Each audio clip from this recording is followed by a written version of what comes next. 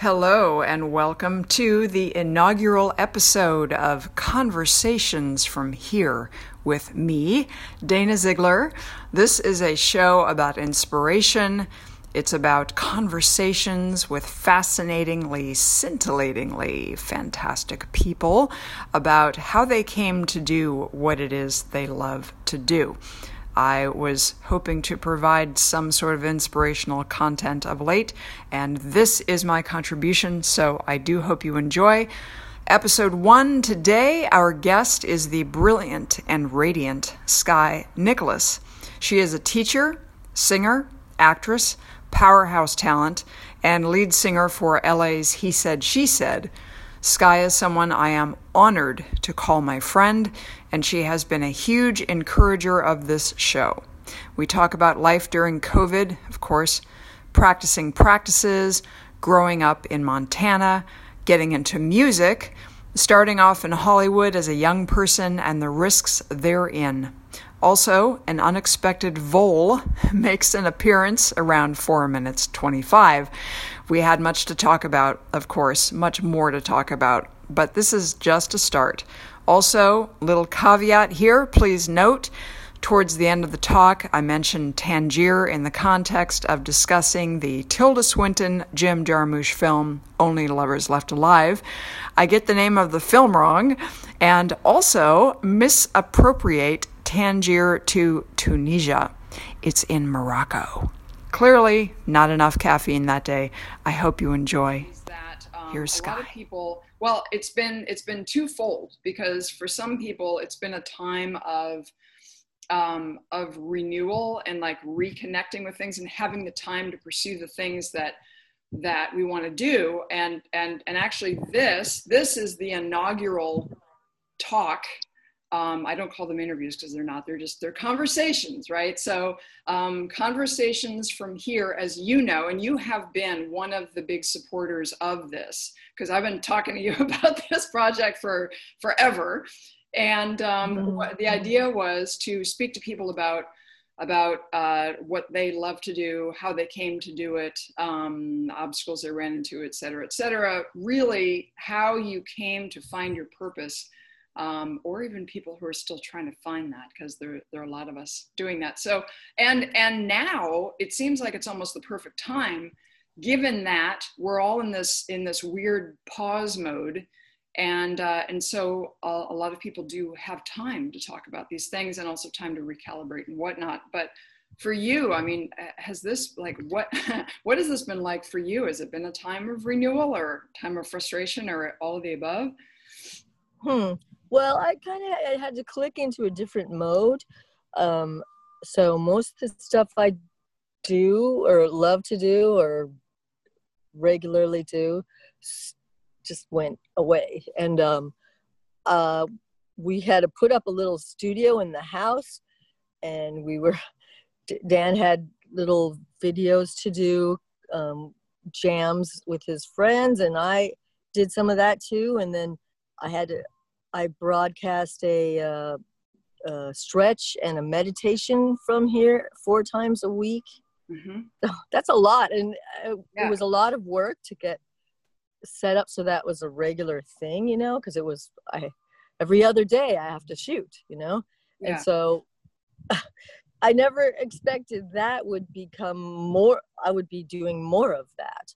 But really that's the only steady thing I've been doing. And it's been good though, because it's kept me in practice, and it's kept me more focusing on meditation practice, because I'm leading meditation. And so to me, I really need to be up on, oh my God, there's a vole just popped out of this hole right just now. A vole. A vole. It's going in my garden. It's been ripping up my garden, and I just saw him. He popped his head out and saw me and ran back. Can you see the hole? A little rodent. There he is. Down there. I see him. He wants to be on camera. He wants to talk about. He wants to tell us his life story and tell us, Apparently so. Oh my God. Okay. And so that's another thing I've been doing is gardening. There's my little garden. Yeah, speaking of, yeah, there it is. There it is. But What we can't see is, yeah, you've got a raised bed, I see. well, it's not really raised. It's actually on the ground, and I'll give you a tour of it. Well, this isn't very audible. This is more a visual thing, but so it's just a few little plants, and what happened was they were all out, and the deer and voles or whatever, it's like a gopher, have been tearing it up. So I started planting right in the ground, and there was no mesh underneath.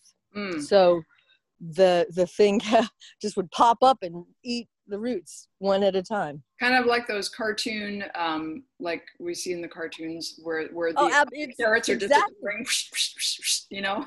Yes, but it's the cartoon is, I believe these people lived in Southern California, and there he is again. He's popping his head. Yes. Can you see him? I can, yeah, I can see. Yes.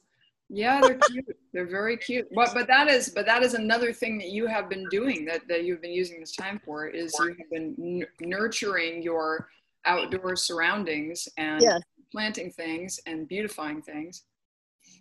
Yeah, so that's kind of what I've been doing. And it's so funny that this little guy, it's the first time I've ever seen him, actually. Unexpected appearance by a vole in Laurel. I did not either. He's never come out during the day. He's just peeking. He keeps popping his head. This is a Hollywood vole. He's he wants an agent. This is hilarious. I'm sorry, it's ruining our. That's all right. It's all right. Guest appearance by a vole. Jack is actually. I'm glad he's not seeing this because he's actually sleeping off camera. Jack the cat. Yeah, this is very entertaining to me to see what he's doing. Oh my God. Because, there's nothing I can do about him. So, right. So what I've done in my raised bed now, or not raised bed, because since he can just go up underneath it and eat the roots. Yeah. And take the plant down. I mean, one at a time, the plants are just going down every day.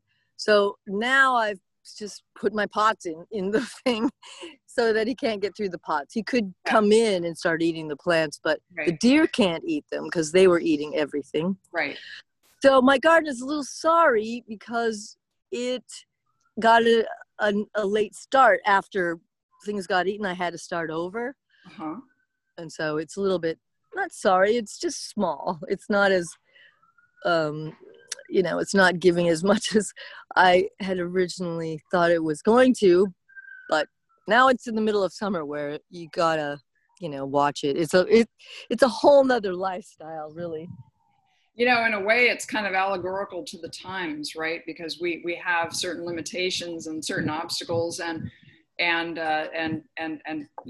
challenges, and we just have to deal with them, and I think one of the things that you were talking about with regard to your teaching and teaching meditation classes, and it forces you to hone your practice because you have to be the example for your students and hold that space for your students. And so it hones your practice. So in a way, your gardening is kind of the same thing. It's like, we got voles, we got deer, we got to, deal with that. And then, mm-hmm. be present for what is, and then accept the fact that you're going to lose some of your veggies to little critters. And then just think, well, what are you going to do? Yeah, right. And gardening, besides that, there's a number of problems that always come up too, in that you always have to work on the soil and you have to make sure things are ready before you even plant it. Mm-hmm. And then you've got to constantly water. You miss 2 days, they're fried, so there's things always encroaching, and it's kind of like that's life. Things are always encroaching, and you've got to keep a good attitude, otherwise you could just give up. You just it's everything's coming, forget it, I'm just gonna crawl into a hole and well, it's like the practice with vocal exercises and doing those and being mindful of doing those every day. Because when you don't, like you said, like that you notice a difference when you don't do your vocal exercises on a regular basis during the week that you know, so it's a practice like anything else. Gotta keep it up. That is really what I guess the big lesson from this whole thing is yes, keeping your practices up and staying consistent. Yeah. Because good can come of this. Sure. You know, you can pop out the other end with a whole nother set of skills or honing what you have. Mm-hmm. So that's the good part of it.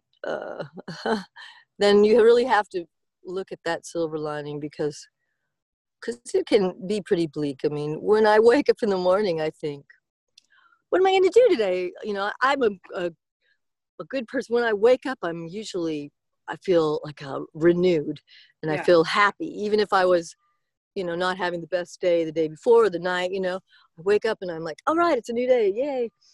And then I start thinking, oh, there's so many things I can't do. I can't go to my favorite yogurt shop. I guess I could technically now if it's open, but not that I would. I have not been doing that because we're not supposed to do it. Although you're supposed to, I guess, have deliveries. We do have deliveries of our groceries and things, but I don't eat at restaurants or order from restaurants except on a very rare occasion. Just because I'm trying to be as diligent as possible about the, you know, how much exposure, just so when I come into contact with other people or something comes up like that I really need to do, you know, like we needed to go to San Francisco to help take care of family stuff. We had to be, you know, we wanted to be safe when we were there. And so the more I go out and play and do, you know, things that we're not supposed to do, the more vulnerable I am and I make everyone else. So I'm trying to be diligent about not doing any of that, but at the same time, I really crave it. And it makes me, like I was saying, it makes me grateful that we have had life before this. Yes. Because who knows what it's going to be like from now on. Well, and there is a human requirement to have engagement of what, you know, I think we're all trying to do the best we can to enrich our lives as much as we can while taking precautions and because we I mean, there are some people who've been locked in their houses for all this time, and I don't, I mean, personally, and I don't want to get into the weeds on this one, but I think, you know, it's been interesting when I went up to take care of my mom last month, and I talked to a lot of nurses about, so for you, because these are people who see this every day. These are people who are dealing with people who are sick, people who are, they had many fewer COVID patients at the hospital that I was at than they had before. And I said, what is your best advice for regular people? You know, and they said, well, you take your precautions, you mask up, and you do the best you can. And because there really is no perfection, because you do have to, like me, I had to get on a plane last month, and it would have been my preference not to get on a plane, but I had to. And so I think what's really important is to, you know, bolster your own immune system, take the precautions that are required, and don't stress too much, because, you know, I think that can make you more vulnerable. So it's not being in denial about a threat or risk. It's about being mindful about it and about mitigating as much as you can, and you know, and living your life as best you can. I have friends who are working still, and I would be, if I had if I had work that I had to go to, I would be doing that, because I you know, because what is required. But you know, but anyway, Yeah, it definitely has affected our lives profoundly. I mean, I wasn't even planning on talking about this at all today because I wanted to just like get away from the whole COVID thing. But yeah, Sorry. no, it's okay. No, it comes up, but that's the thing, is that it does come up because it is it's lingers largely in people's consciousness. But the other thing that I think is so important to do now is for people to, yes, you have this concern, you take your precautions, and then you also craft your life in the way that you can. Because I think, I mean, certainly I've spoken to a lot of people who've gotten very, very depressed, because they feel like it's never ending, they think it's never going to be over, and they lose heart. And that's something that is not good, right? Right. And but I did want to ask you something about, because I know, so we haven't talked about, I did want to mention that Sky is a singer and is a teacher and a voice person and a person extraordinaire. And I know that, of course, back to the COVID thing, there are no gigs happening unless they're streaming, that kind of thing. But because of I think what I wanted to know is how did you literally find your voice? How did you discover that you wanted to make music? Was it when you were a kid or later? Yes, when I was a kid, we did, my immediate family wasn't particularly musical, but my mom did buy me a piano. Mm-hmm. And I started taking lessons in 3rd grade. Her sister, my aunt, was one of those people that are, like some that we know, they can play anything. So she had a musical sister, and she would come over or we would go over to her house, and she would just bestow her brilliance on me, And so I was influenced by her in a way. My cousins were all older, and I looked up to them, and they were always listening to their records with headphones and stuff, and they had all these records and stuff. So music, I was very attracted to music. Mm-hmm. How I think the biggest influence in my life was that we had an amazing music teacher come to our school when I was in 1st grade. Thank goodness, because he was an opera singer and he was brilliant. He was also doing in Montana. I know. Somehow, I think new teachers, they take a challenge. They're like, well, okay, here's where you start. Here's a school that's hiring. They don't have any music teachers, and you could really make a difference. And so he came to this little 600-person town in Montana and taught a school where, in my class, I was really the only person out of the 30 kids mm-hmm. at that point in my class that cared about music. Mm. And so I was just thrilled whenever he would come, and all the other kids were like, yikes, it's music today. Some of them liked it, but most of them were tired. So I understood all the ear training he was doing. He would make us sing things like, my name is Sky, mm-hmm. or whatever. And then he would do all those beginning, like, ear training exercises where you would need to know if he was singing 1-3 or 1-4, or do fa, you would have to identify those things. And so I was really the only person that I excelled, because I loved it. And so I got a little special attention.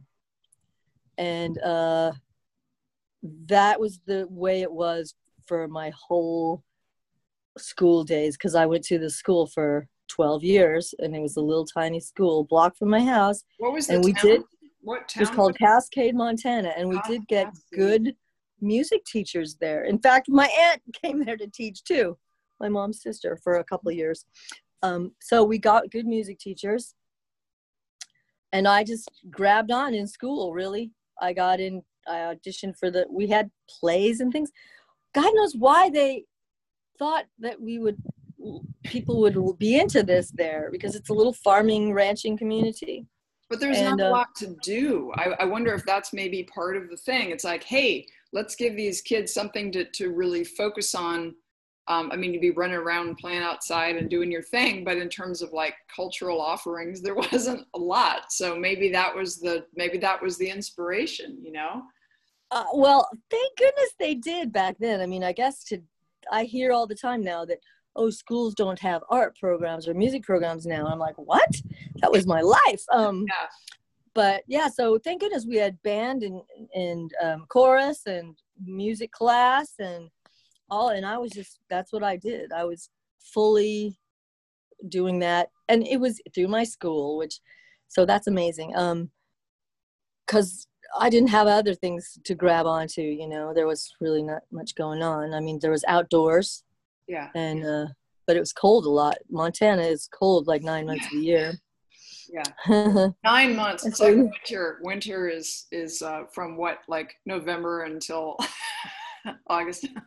Well, October, it always snows. Put it this way. I've been snowed on. The only month I wasn't snowed on, it was July. Wow. But I was hailed on in July. So up there, the snow would last until June. You could get a surprise snow to the end of June. And in September, very first day of September, it might be snowing again already. So in other words, you could go in July and be safe, but you need to bring a helmet. Yes. Wow. I mean, it's kind of crazy because almost every time I go to visit, I get a hailstorm, and I go in the summer now only. I get a hailstorm. Wow. Just beats on my car. And it's not small hail. It's big hail. The golf balls, softballs. Yes. Well, not softballs. Maybe balls. Like golf balls. Between golf balls and a little smaller, but yeah. So then when you did you start doing any of your singing when you came out here, or was that or was that before you came here? Well, so then I did all the chorus and, you know, that stuff in high school. Then I got in college, and my freshman year, about a month or two into the classes, there was an audition for a singer for a band. I auditioned and I got the job, and I was set. I got my first band. It seems so easy now. It's like there's a lot more competition. I don't know, but I really back then I got everything. I got everything I needed. I was very lucky, or, you know, one of the only persons who cared, or talented persons around, you know, so somehow, but I got in the band, and I was the lead singer. And I had no idea how cool this position was, because so many other girls wanted to do this, and I was like, I had no idea. I was just trying to learn my lyrics. That was my big. So you basically, maybe it came to you because you were just so aligned with what you wanted to do, and just so clear. Yes. And then you had the talent, and you had the skills, and you had the charisma to you know, make that impression and then get the gig. Mm-hmm. But then and then I'd been practicing performing because I would be in all the school plays and everything. So I'd been practicing, and I was a dance major and a theater major. So I was, you know, I was aligned and ready to be on stage. Mm-hmm. So that was not a problem. I was very into that and ready for it. My hardest thing was memorizing. Memorizing lines and lyrics. Lines and lyrics. Yeah. So anyway, then in college, we won a battle of the bands right off, and we got to make a record, and we got a tour, and then I somehow got it in my head to go to the other college town and leave the band, which I don't know why I did that, but there was a lot of other bands asking me to be in them too. So I was like, I don't need you guys. You guys are mean to me. Did you get too big for your britches and you're like, I'm going elsewhere? Well, they were actually kind of mean to me. Like, we would have to sleep so we went on a tour, a summer tour. We all over the like Northwest area. Was it a bus? Did you have a bus? Or no, vans. Vans in a car. Vans. Well, we had this car that was painted like a leopard. It was an old, huge car. And so, yeah, we would go in these vehicles. I mean, I had no idea what actual rock touring was. What was the name of the band? It was called The Time. And this was before Morris Day and The Time. Yeah, then they came out. And so the band actually, after I left, changed the name to The Talk. And they did a lot more touring. And they did pretty well. But anyway. So what school was this that you landed this gig in? Where were you going to school at the time? This was the University of Montana in Missoula. Okay. And then where did you go when you left that, when you went on to seek your fortune elsewhere? Then I went to Montana State University in Bozeman. Uh-huh. And in both places, I actually worked at the student radio station too. So I was in touch with the music too. I was an announcer. You were DJing, right? You were DJing. I remember you told me about yes. That. Mm-hmm. And I also and then when I did it, and then I left, when I left Montana, I also did it too, Cal State Chico. So I went to those 3 universities. Cal State Chico was the last one I transferred to California. So I really always wanted to come to California. So I'm doing all these gigs in Montana. And then I'm like, I really want to get out of Montana. And I got this transfer program in college that would make me an in-state student. So I didn't have to pay out-of-state tuition. So I applied to all these schools and I got accepted at Cal State Chico. Mm-hmm. And then when I got there, I got my driver's license and bank card so that I could become a citizen, and then I would be able to pay in-state tuition in California. Right. California, right? Okay. I was supposed to go back, but I had no intention. I had no intention of going back. But so now I'm in California, and I get in a band. Right away. And we played like heavy metal and kind of fusion-y rock Cal State Chico was the party school of the nation back then. Yeah, and it was known for its agriculture program. I remember. I know. I have friends who went there, and there's I got there. I took wine tasting as a science class. That's awesome. Useful. Yeah, enology. I thought it was a great thing because science was not really my bag at the time, although now it is. You learned to be a sommelier in a science class. That's great. Yeah, basically. And so there we played all the parties. That was a good job for a band. That was my job. And so those were my first jobs. The band was my first jobs I ever had.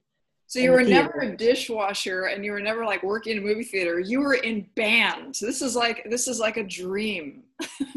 Yeah. For a kid growing up. Yes.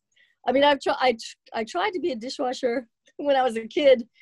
I'm at the local bar, and my mom thought I was going to be accosted by too many, drunks and stuff, and so she told me not to do that job, and so I didn't.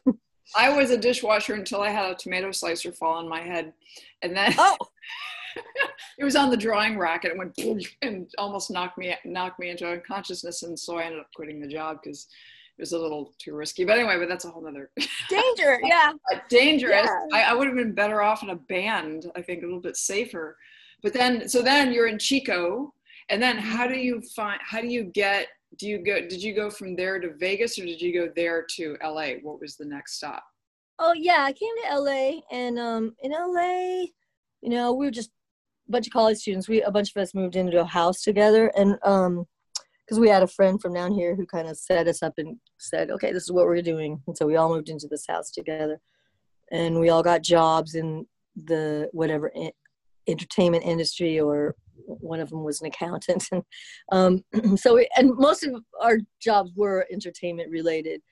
Like I was in the A&R department at Capitol as Mm-hmm. a temp first, and then I stayed there for a while. But so we were doing all these jobs and trying to get real jobs, and there was always the music. There was the music connection, and you could just, and the recycler, you could look in the music ads Mm-hmm. and try to get in a band. And so we did that. All of us did that, and we all found our different things. And I had a boyfriend that was a very skilled guitar player, and he and I got in a band, and I was the keyboard player. I play keyboards too. So he got me in the band, but they wouldn't let me be on stage because it was the heavy metal days. It was the heavy metal days when they were trying to get girls interested in the band, and they had all the long hair and stuff. So they couldn't have a girl on stage, right? No, I would scare them off because they would think they would think I was someone's girlfriend or whatever, which I was, but they didn't want the girls to know that. So that's like the whole thing with the Beatles and the Rolling Stones, how their managers didn't want anybody to know that any of them were married or had significant others, because like, no, we have to get so silly. Yes, exactly. So that was the whole purpose of that. And so I'd play behind the curtain. I'd be behind the curtain playing. Oh my God. Oh, you couldn't even be on stage. You couldn't even be seen. No, I'd be out there, but hooked up, but behind the curtain. So, and I couldn't go out and bow or do anything. But they needed the keyboards in the background. Oh. And then eventually it was such a bone of contention that my boyfriend wanted to, get with all those girls. I ended up leaving. Say that it worked out for you eventually, because good riddance to that. I mean, good riddance to that. And yes. And then I started being a lead singer for my own bands, and found some great fun projects and lots of cool people, and did a lot of fun things, like at the China Club in LA. There was a female rock show that, and I got in that a little bit, and then I got in several bands there was girl heavy metal bands, mixed bands. One band called Kill Sister Kill. It was a total, everyone in black, that kind of stuff, and really aggressive music. So, and I really didn't even know what I was doing. I didn't know who a lot of the bands we were trying to be like. I mean, I have to admit, I didn't know the Stooges and that kind of stuff. I had no idea. I mean, I had just been in college where I learned all these heavy metal bands. Before that, I was show tunes, Yeah. From your Cascade, Montana days. Yeah, and my theater days, and I was into rock music. Like, we'd listen to James Taylor, Carole King, Linda Ronstadt, the Eagles, all that kind of stuff. Yeah. And I'd learned harmony by learned harmonies by doing hard labor for Carter's Youth Conservation Corps during high school. And we'd have the radio going, or tapes or whatever, all day long, and I just sing harmonies while I was building fences or clearing trails or cutting trees or digging ditches. So that was a good actually that was a very good place to listen and learn harmonies, because there was nothing else going on. You were just had to work. It would have been very tedious otherwise. Well, and you also wouldn't be self-conscious because you were engaged physically with your environment. You were clearing trails and chopping back brush and all that. And so just to be singing while you work and really getting it in your body and not thinking too much about it, Right. It was kind of like, it was like mantras. Yeah. Yeah. It was like doing mantras. Yeah. Basically. And so, and it was interesting because you got to LA at an interesting time, because that's when you still could go with a bunch of friends, get a house, you know, work in the business, and, you know, and craft your life. And there weren't, it was a little bit like the Wild West. There weren't as many, I don't know, I guess not as many regulations, I guess, and also it wasn't prohibitively expensive then. Because this was, what time period was that? This was in the, like, I graduated college in 85. So 85 through 87, 8, 9. Yeah. So late 80s, the last hurrah, when you could go and you could like just come and be a grassroots person and create your life. And now it's so regimented and so and so commercial now. Right. MTV was on, and that was the big deal, MTV, but we didn't have internet or anything like that back then. It was right. It was like you turn on your TV and you see the Buggles video killed the radio star, and that was a new frontier, and it was the beginning of visuals with music. Even though people had been doing what were essentially music videos, they weren't calling them that, but I mean, like the Beatles did, and you know, but they were doing it more for their, you know, movies and stuff. But still, people were creating like little movies with their music since the probably late 60s, but it wasn't really a thing. Yeah, and that's actually one of the things I studied in college. I mean, I was I was a dance theater major, and then when I came to Chico, that wasn't an option. So I went to Bozeman first, and I became a film major, and then I kind of stayed in the film communications when I went to Chico. And all I was working on was mainly, most of my student projects and things were music videos, basically. Mm-hmm. I didn't do a lot of, you know, narrative or whatever, film dialogue kind of stuff. It was all about the music and the action. Yeah.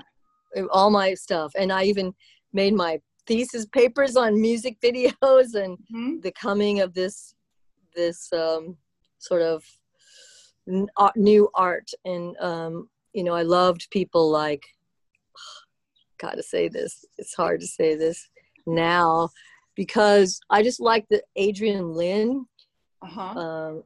his direction, because it was so music video style.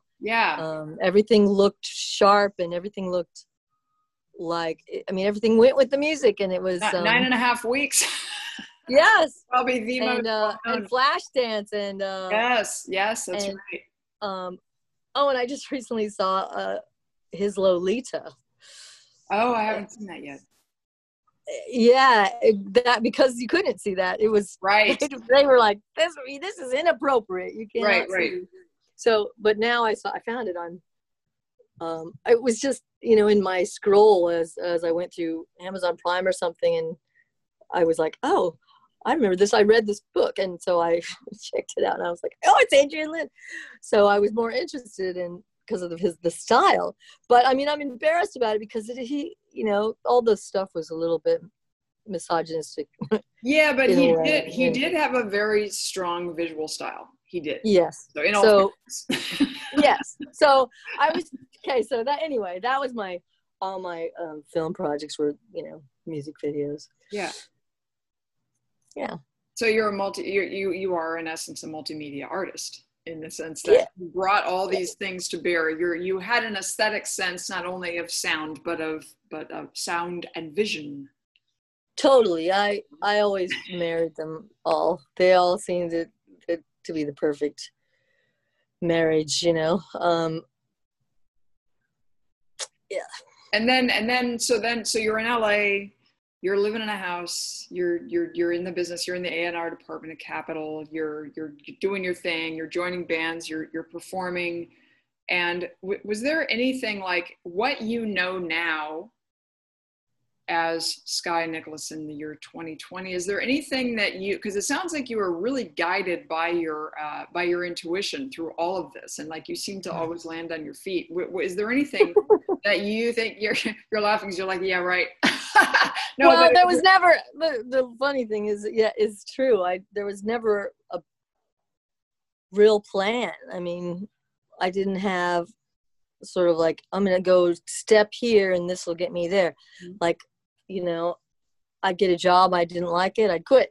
yeah. I get a job, they were nice to me, I'd stay for 20 years, you know. But is there something that you would, knowing what you know now, is there something that you would say to the 22-year-old Sky who is making her way in the world?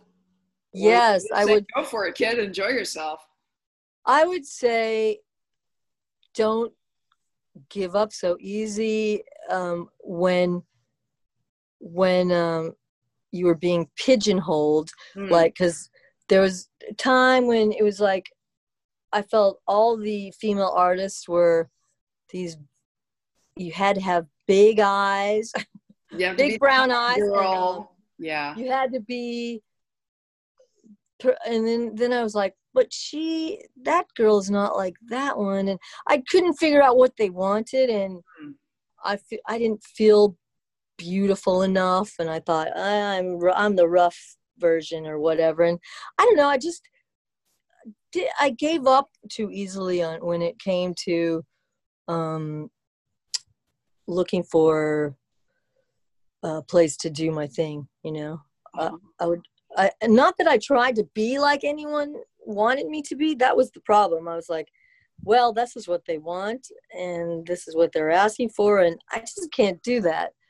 I have my own thing, and I didn't really like empower that in myself. I didn't go, yeah, do your own thing and be fine with it and just keep going. You know, I'd chicken out, and I'd just be like, I'm not what they want. I'm not good enough. We didn't have a lot of role models for that at the time. Like there's a lot of them now, but I think not then. And so I kind of feel a little bit the same way. Like, oh man, I should have just, pushed through on this. I should have just had faith in myself and my own ability to be me and have that be good enough, instead of trying to compare to, somebody else who's up there in my own mind, like, oh, I could never be like that or whatever. Right. I was always looking for a template, like, I need a template to start with, I need something that is an example so I know where to go. And plus there was a lot of the Me Too movement had to just say it was definitely coming down the road for a long time, because the guys were just really taking advantage of the casting couch kind of things. And to me, that was, I'm like, is this really how it has to be? I just can't do that. I can't. I just don't want to. And I'd go, okay, I go, I'm going to grit my teeth and just go for it. And like, if I have to do something that compromises my, body, I'll do it. And so I would say that to myself, and then I'd go in and I'd end up running. Yeah. I'd get myself so close, this is what you have to do in order to get me to endorse you.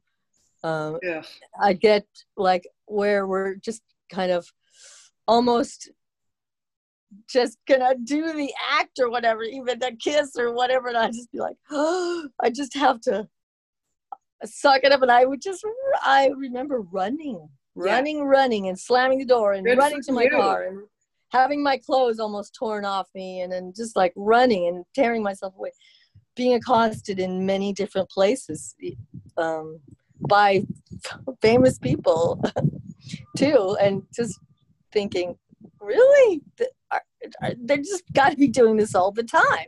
Well, and it really just makes you think, like, wow, this is not like, your parents would, this is not how they, like, they raise you to follow your dreams and to, like, you do good work and you follow your passion, and it's like nothing prepares you for that kind of shit to deal with. No. And for a lot of people, and I think why it perpetuated so long, is a lot of people, especially women, and I'm not saying it only happens to women, because I mean it happens to guys too, but mainly to women. And, you know, like you're just,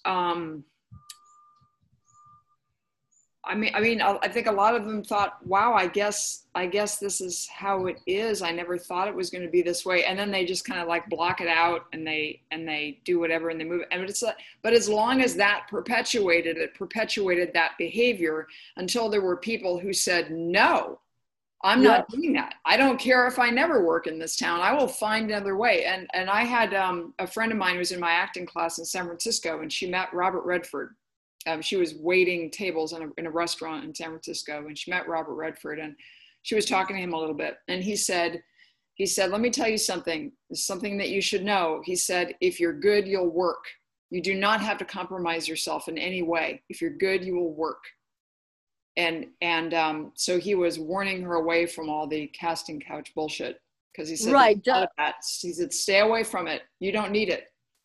Well, that one of those traumatic situations would scare me away for, would basically scare me off all my progress and everything I'd been working for. And, because I didn't know how to do it. There were no templates. And I was like, you'd meet someone and they'd say, oh, I got a movie going on, I could hook you up with this, and you just kind of wing it. And it's a real Wild West in Hollywood as far as that stuff goes. And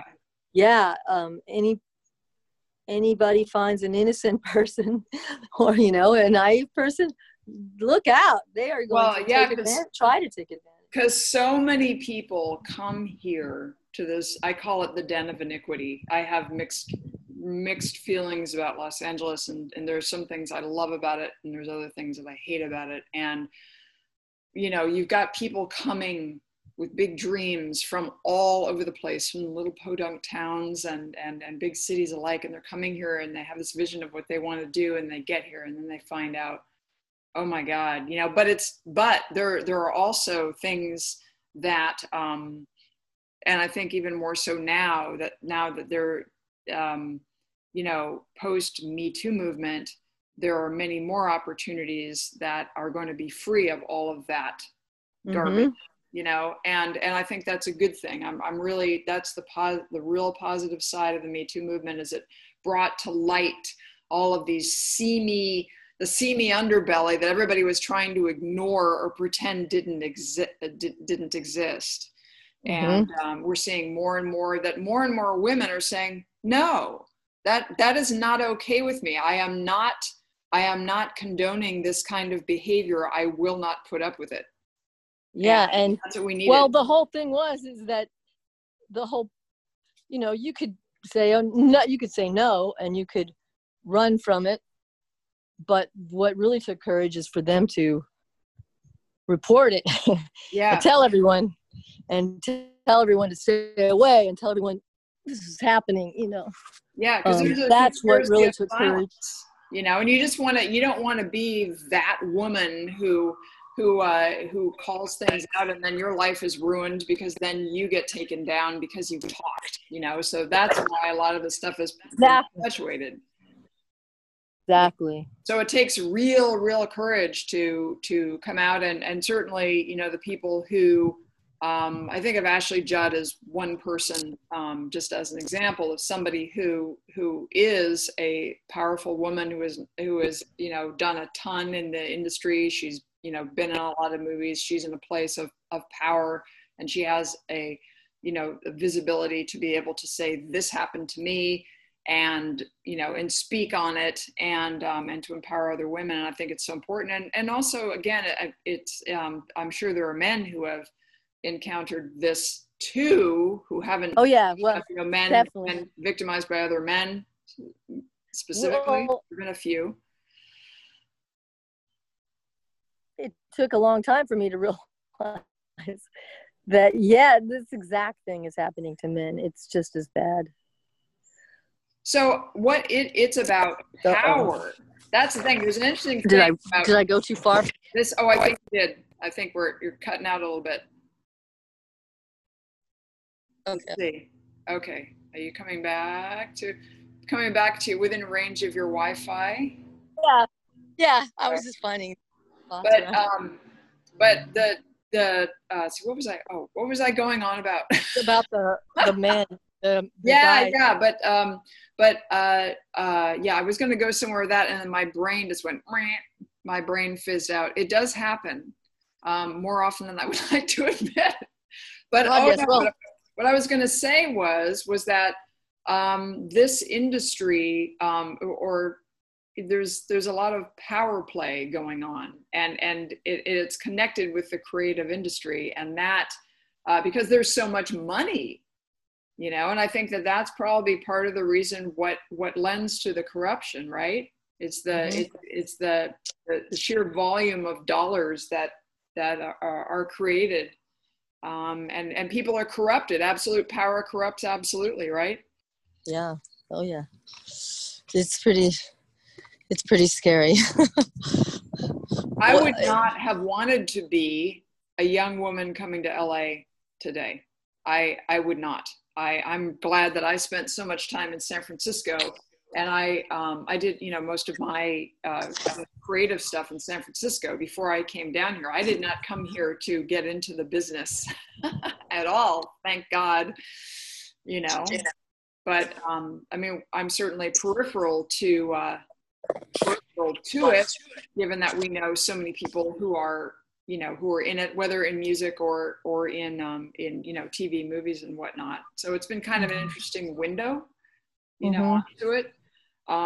But yeah, I hope that that it can be rebooted, and that there is a certain standard of behavior that is that adhered to, so that people don't have to make that choice of, do I do this and then get this role? I mean, it should never be a condition, you know? No, but there's also the whole level of the leeches on the business too. The acting schools that, or the pay for play, and also in music and in acting. Yeah. Where you got to pay to be on that stage, or you got to pay to be in that play, or pay to be in this agent showcase or manager showcase. Or in comedy as well. In comedy Oh yeah. Singer shows. Yeah. Pay to play, basically, in all the entertainment businesses. So there's that level too, which is another thing that new people will run into, you know. And you're just like, well, if this, I'm willing to sacrifice some money to get in, if that's what it takes. And, you know, you have no idea. It's just like, okay, a little bit of money, but you're competing with people with a lot of money. Right. And it's just like, it's all about a inside connection. It's all about the people that you meet. I believe in the business, it's all about that one connection. One person can lead you to your whole life. Right. And that's probably to do with almost anything, really, any job. Well, and timing is everything also, because even that one connection may not be that link at that moment, but if it's the right moment, then, you know, and the best thing happens when you connect with people who you meet, that one person or two people or whoever they are, who help to lead you on your way, and they're collaborators, and they're supportive, and they're totally straight up good people, and they believe in you, and they support you, and they see your talent. And that is rare, unfortunately. Yeah. But it happens. I mean, sure, absolutely. Some people, they hit it their first time. They just land in the right place. And other people, you know, they're senior citizens, and they finally get like a good group of people to work with. You know, I mean, it could happen at any time. I guess there's always hope. It can, and I think that also there are so many people who are so talented and so experienced, and they've got chops up the wazoo, whether it's singing chops or musical chops or acting chops, and they never rise to the surface. They never get seen. And that breaks my heart, because there's a lot of people, and then there are these other people who are, they're not really talented, but they just sort of had like a look or a certain quality that was a desirable thing at the time, and so they created a career out of it. And I don't begrudge those people their career, because God knows, you know, it's rare when that happens, and, you know, good for them, they made money. But it just makes me sad that there are some people who they're not major talents, and they have careers and they've made a living at it. And there are these other people who have such talent and they never make it, you know? Right.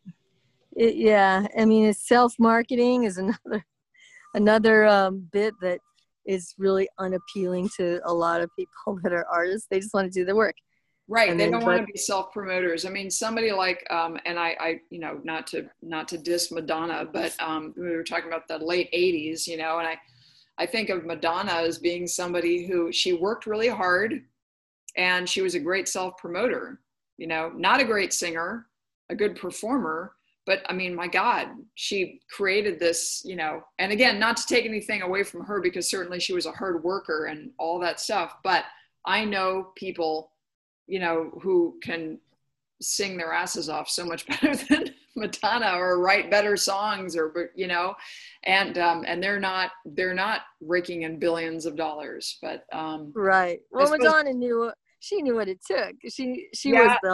She took the full package. She was the full package, and she did seek out the people that could help her. She really did. And she had good business acumen, for sure, because she was definitely in charge of her rise. I mean, she definitely was, you know, largely in charge. At least she made it look like that. I mean, having a you know, a ego and a powerful persona that makes everyone think that you're the queen, you know, that helped, you know, because even if it is smoke and mirrors.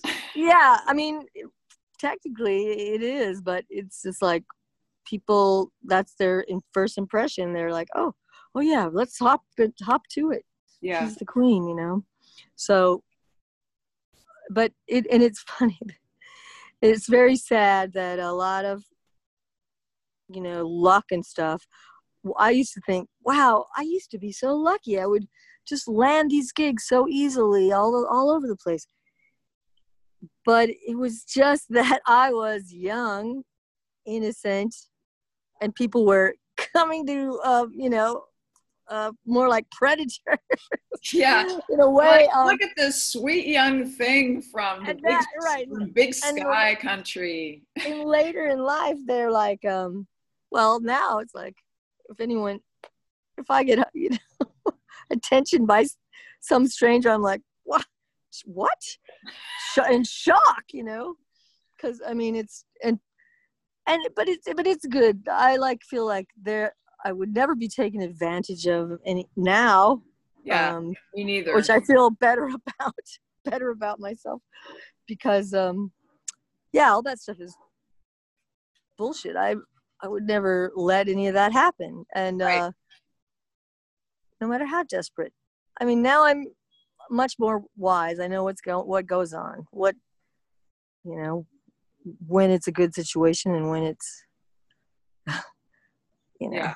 Your radar comes up and you're like, okay, I'm out of here.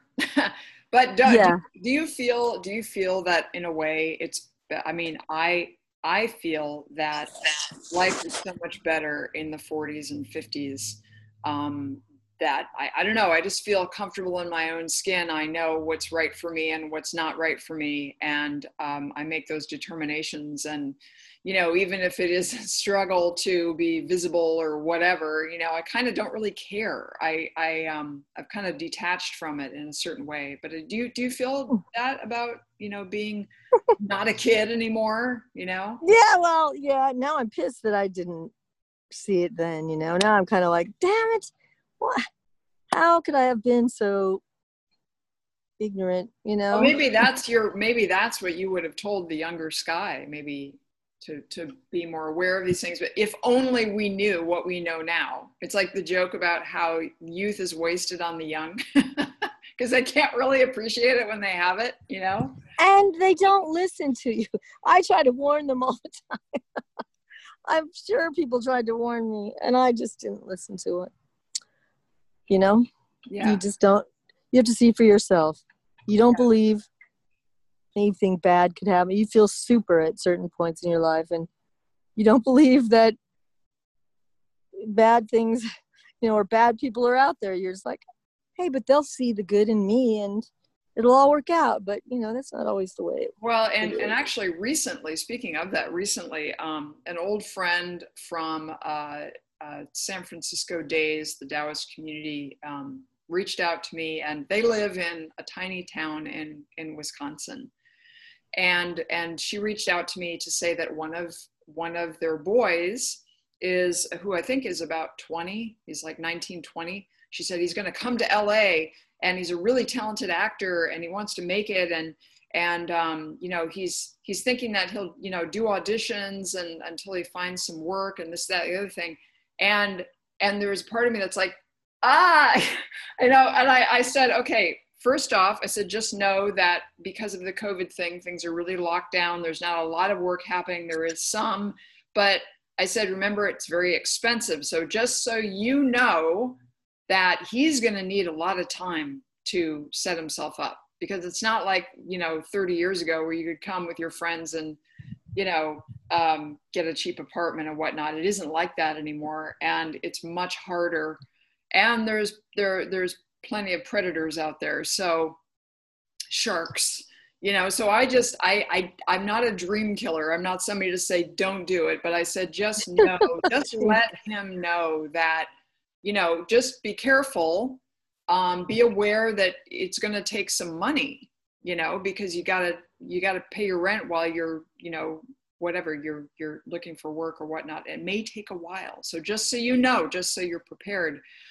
But this kid is, they're like a really, really gentle, kind, loving people. They're all artists, they're kind of living off the grid and in this little town, and they're like gentle, sweet people. And this is not a gentle, sweet place. So I just wanted to let his mom know that just be careful, and don't get too swept up in the have dreams and go for it, and but just also have your feet on the ground. You gotta have both. You gotta have dreams, because that's the stuff of life, right? Yeah. And because I had a quote about that stuff. It's the stuff that dreams are made on.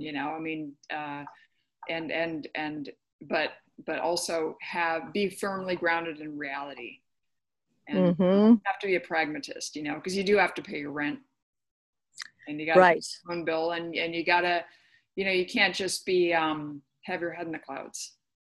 Right. I mean, you always had to get a job. Yes. I know people that are like, well, I'm not going to do anything else. I have to, I'll just get a job doing my art, and it's not always that easy, Right. You got to pay rent, you got to pay your bills, you got to make your car payment, whatever. It's like, you can't, and you can't be mooching off other people. That's not fair. So it's like, you have to pull your weight in this town. I mean, that's part, it's not always the most fun part about it, but it could be where you meet the person that will help you. I mean, even in the restaurant business. And it's also not, it's not cheap. Like back in the day when my Brad came here in 1986 and, got an apartment with a bunch of, I think actually at the time just had one friend that he had moved out here from New Hampshire with, but, rent was cheap back then in 1986. It is now,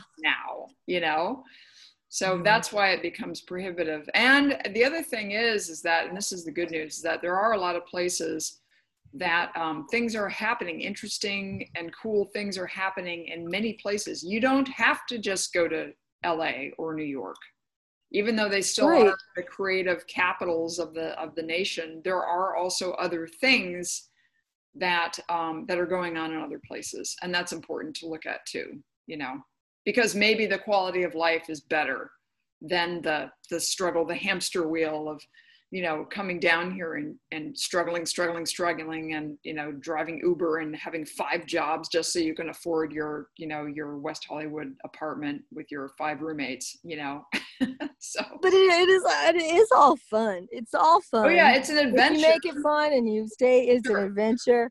Stay positive. COVID has made it a lot more challenging, but hopefully it'll be over. But yeah, it's all an adventure. And the way I see it is,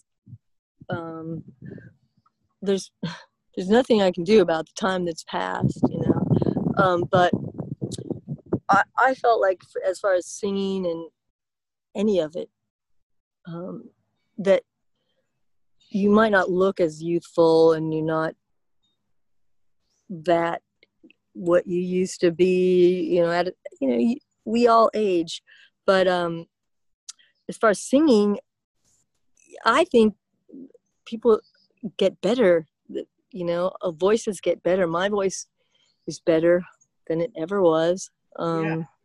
So you learn more skills, you're more comfortable. I don't know, it's unfortunately they just want to put young people on the screen. Hopefully, there's enough work for the people that are not young anymore. At least, I hope that the respect is still there so that we can live dignified lives. Well, and the other thing is, I really do think that the voice is really more of the essence of who you are, the voice, not the visual. And so for those of us who, I thought about that. I thought, what can I do as I get older? I'm 51 now. And I thought, I can have conversations with people, like that's, people may not want to look at me, but I can talk to you know what I mean? Like I could be 80, I could be 90, I could be doing this. I could be doing exactly the same thing. And, it could just go in perpetuity as long as I have a voice, and so I'm looking long term. And as far as singing, it's amazing how people, like different singers, have had amazing longevity with their voices. Like I think of Smokey Robinson as one person, you know? And also, oh God, what's her name? Her name is right on the. Well, Mavis Staples. No, well, yes, there's one person, but who am I thinking of? In the film 20 Feet from Stardom, Darlene Love. She's another person who's got just an amazing voice, and God knows how old she is. She's like in her early 80s or something, or, Yeah, she's had lots of. Wow. I mean, you can't mess with that life. That's a good life she had. Yeah, and the fact that she's getting this amazing recognition now, like after freed herself of Phil Spector, and then she didn't have a career for so many years, and then she was cleaning houses, and one of her songs came on, and she had this revelation of, wait a second, what am I doing? I'm cleaning houses, and so that she went, and then somehow she got kind of reconnected into the business again, and then. Because her confidence was really shaken. But then when she got it back, and then she still had some contacts, and then she got back. But yeah, Bruce Springsteen talks about his love of Darlene Love, her voice, and and she's experiencing this renaissance, which is amazing. And it goes to show you, like back to your point of it can happen anytime for people. I mean, there are people who get acting careers in their 60s and 70s, because they somehow hung in there. And there are older people in stories, and those older people need to be played by older people. Look at that Jane Fonda, Lily Tomlin comedy. Oh my God. It's one of the funniest things ever. Grace and Frankie. It's a great show. More power to them. It is a great show. And I look at that and I think, wow, you know, way to use your talent and your legacy and your experience and all the, yeah, Lily Tomlin's a great hero of mine. As is Tilda Swinton.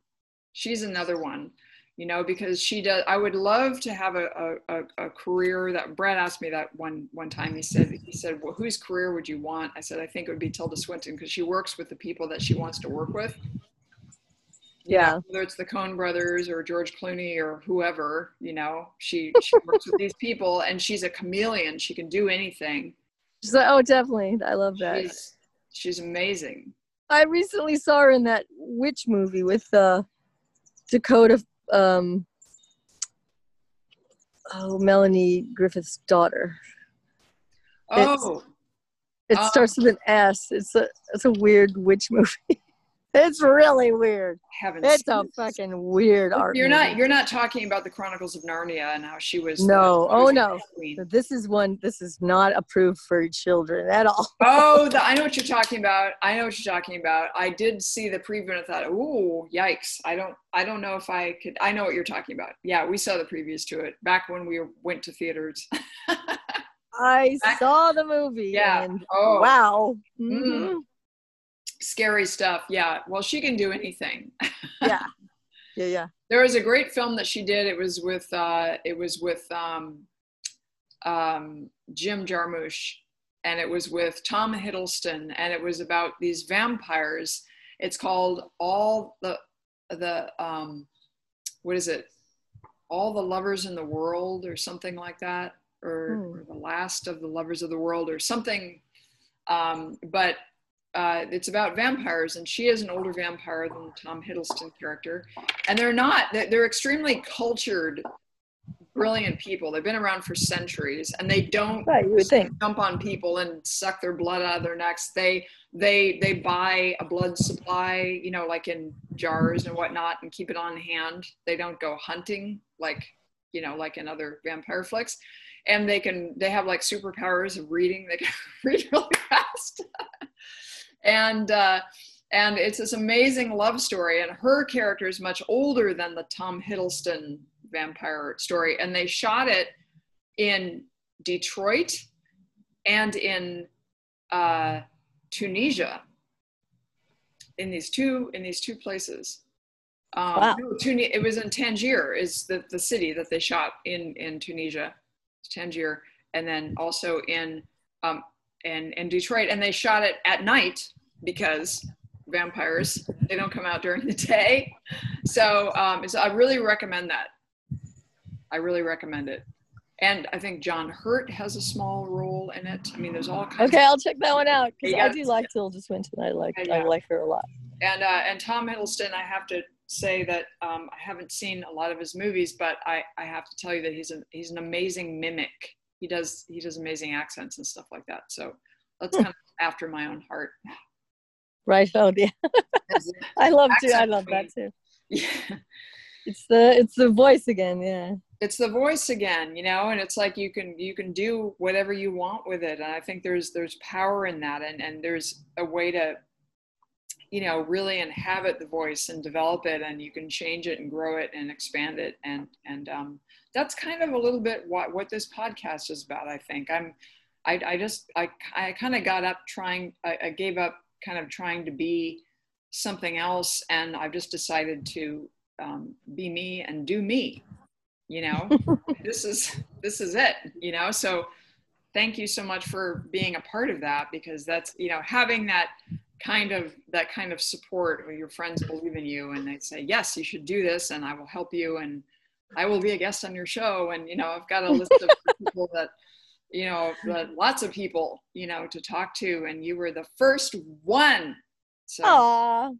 Thank you for that. And you've been hearing me jabber on about Conversations from Here, you know, for a long time, even before I had a name for it. Yes. I mean, it was like, you've got to do this. It's a great idea. You're very good at this. Do it. And yeah. And now it's happening. You know, and it's part of just putting something out in the world, creating something. it has there's no profit motive in it for me. It's just really about putting out content, good, inspiring content, conversations that are meaningful and engaging, and maybe help somebody who's maybe struggling and finding their way in the world. Maybe they'll get little pearls of wisdom, here and there, but it's so good, and it's so good to have the time to do this, and it's so good to have Zoom as a tool, and but I think, is there anything else that you wanted to share, like, for the greater audience, for the 3 people who will listen to this? Maybe 300 3,000 people, maybe. The thing about these things is that they're there, and if someone discovers it and they all of a sudden like what you do, then they'll go listen to your whole catalog, and this could be 10 years from now. They're like, oh my God, this is great stuff from 10 years ago. Yeah.